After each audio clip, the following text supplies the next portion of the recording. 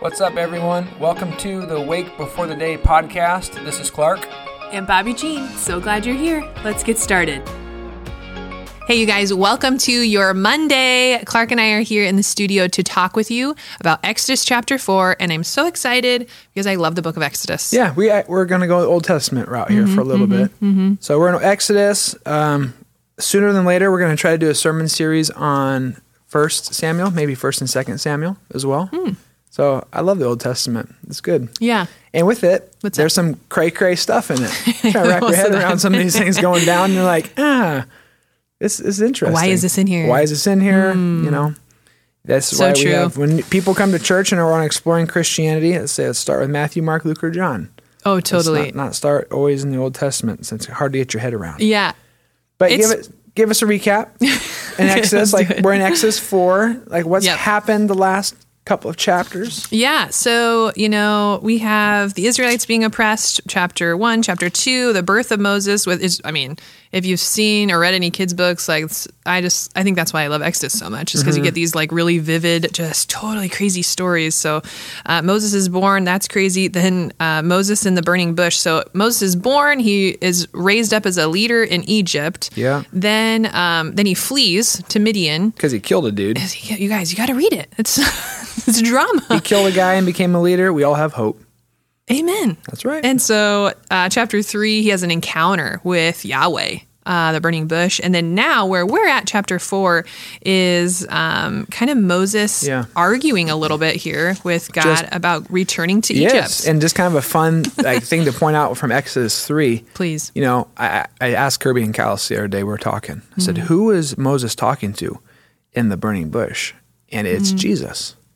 Yeah. It's God, and it's Jesus. The reason why is Moses is basically, we're going to get to this in a minute, but saying, who am I supposed to tell him sent me? And he's going through all these really silly excuses, and God says, I am who I am. And so in John, I think it's John 8, when the people are asking Jesus, who are you? They're trying to figure out, what kind of authority do you have? Are you a good teacher? Are you a legit teacher?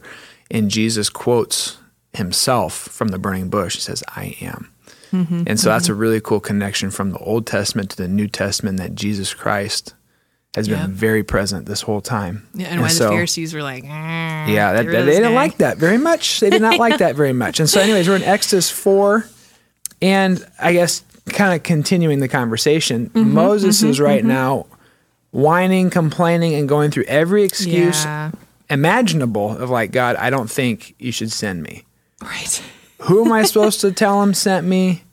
What if I get lost?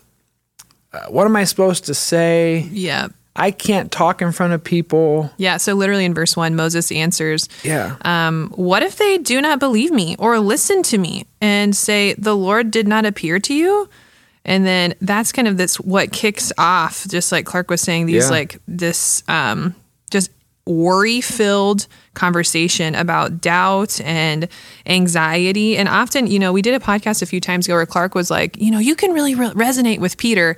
And we did, and we can, but I actually find myself identifying and resonating with Moses here a ton, because here he's saying, God, are you sure? Am I the one? I can't even talk really. I'm not eloquent. Yeah, verse 10, I'm not eloquent. Exactly. And here's the thing. I fled from that place.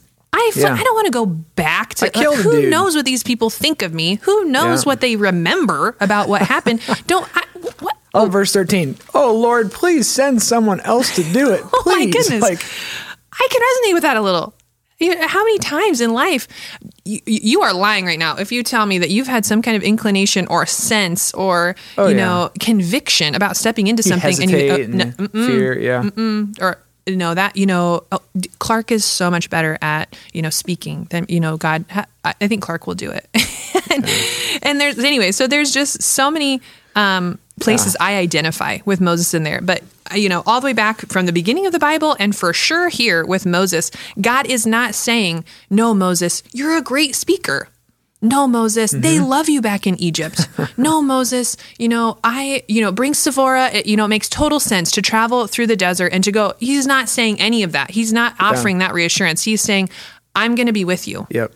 That's what power. That's what authority. That's what is going to enable you to do what I'm asking you to do. It's just God himself. Is me being with you. Yeah. It's God himself. And by the way, I'll send your brother Aaron too, just to help you feel a little bit better. So I think in that, when you're kind of breaking this down a little bit. Sorry. Often, no, it's great. I think I agree with everything you said.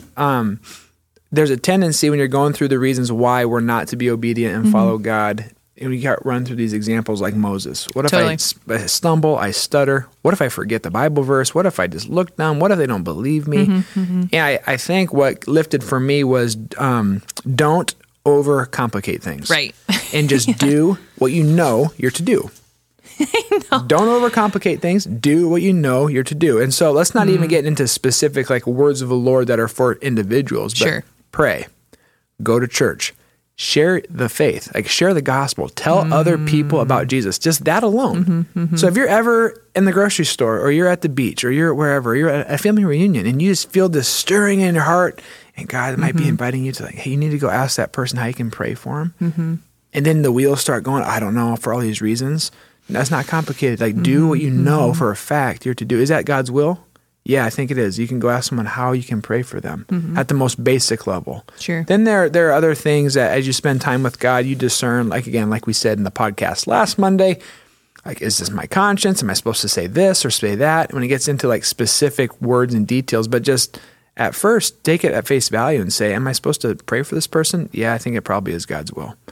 Whether it's in person or from afar, I don't know. But don't overcomplicate it. Read it, write it, pray it, share it.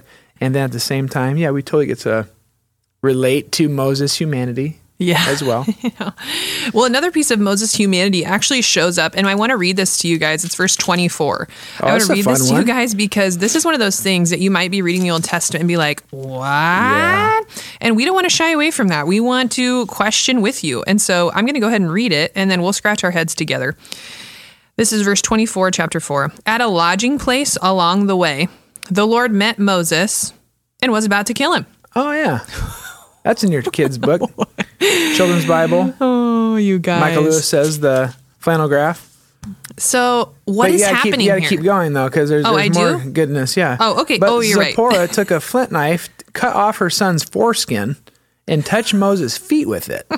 Surely you're the bridegroom of blood to me, she said. So the Lord let him alone. And at times she said bridegroom of blood, referring to circumcision. Wow. Go ahead, Pastor Clark. Why don't you help us understand this little passage? I think it's just this simple again. Okay. Moses was disobeying what God clearly instructed him to do. Right. So and what are you referring to? Moses had been given a continuation of God's promises and commands from Abraham. He said, hey, circumcision is going to be the sign of my people. Right. This is how you're supposed to do it. This is the day you're supposed to do it. And this is going to separate you from the rest of the world. Yep. And Moses knew this very well. Yep. And he just outright disobeyed God. Because you're referring to Genesis 17. Yeah. Genesis 15, 17, God's talking to Abraham. He gives him the sign. And so now we're in Exodus, but that's continued for God's people. Right. And Moses just straight up disobeys God. God says, do A. Moses is like, I'm doing Z. Yep. And so at that time, when you look at the Old Testament, here's the way I would explain it. At the Old Testament, God is progressively revealing himself. It's building up to a climax, a climactic moment when Jesus Christ comes. And it's not progressive in the sense that we talk about politics or the progressive world. No, we're not going there. Like he's a light dimmer. He's gradually turning the dimmer up, and the room goes from darkness and it's becoming clearer. And what happens all throughout the Old Testament is they're giving circumcision, they're given the 10 Commandments, they're given other New Testament laws, they're given a promise, a land, they're called a people, and prophets, priests, and kings, and they fail. They continue to fail. And God continues to reveal himself to them, only for them to see that we cannot do it on our own. Right. Like that's the heart of the Old Testament, that there's a Messiah who's going to come and do what we can't do. Yeah. Because of stuff like this. Right. Isaiah speaks to that too. A light has shone on the earth. Yeah. Someone from the outside is coming in. Yes. Yep. And that's Jesus. And so when you read some of these Old Testament stuff, it seems extreme. And oftentimes, if you look at the timeline, God is like patient and relenting from bringing justice to people who have done stupid stuff Right, for he's bearing with hundreds them. of years. Yeah, Right. forbearing. That's my next sermon. Forbearing with them for a long time, saying, come on, repent, come back to it. And here Moses just outright disobeys God and does not do what God has clearly commanded him and his people to do. Well, it's interesting, too, because it's on the way. Oh, go ahead. Yeah, well, praise God for Zipporah. His wife saved his butt. Amen. Yeah. Well, because this is literally on the way, at a lodging place on the way. Yeah. And so it's like the last call, like to be obedient. And so there's grace in that because God's like, okay, there's still time, Moses, there's still time to obey. But we're going into a battle. So you better be obedient here, boy. You're literally you better be going obedient. to take on the biggest, baddest dude on earth at the time in Pharaoh. Yes. So eventually, praise God, Moses does go. He does go. He does, yeah. You want to read verses 29, 30, and 31 for us? What do we learn about God in this next section? More than anything. Let's do it. Moses and Aaron brought together all the elders of the Israelites, and Aaron told them everything the Lord had said to Moses. He also performed the signs before the people, and they believed him. And when they heard that the Lord was concerned about them and had seen their misery, they bowed down and worshipped. You guys, those verses just really stood out to me at the end of the chapter. And they're right on the heels of this crazy scene. Just right on the heels of all. It's like, what's going on? A good reminder. God hears our prayers. God listens and he hears us. He is concerned.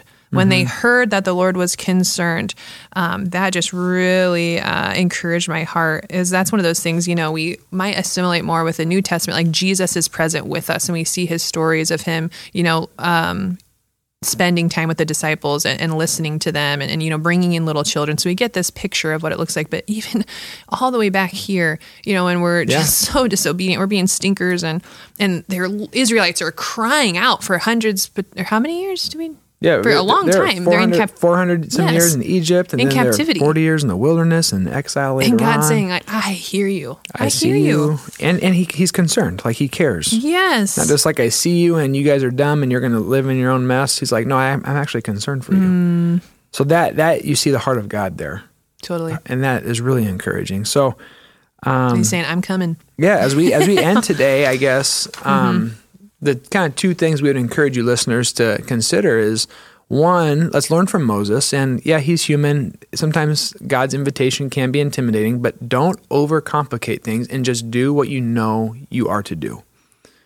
Whether that, you fill in the blank, telling someone about Jesus, praying for somebody, that's been made very clear for us. And the second thing would be, what do you learn about God in this chapter? And what does that do for your heart, knowing that he sees you, he hears you, he's concerned for you? Yeah. So that's what we got out of Exodus 4, and we're very excited to keep plowing through the rest of this book.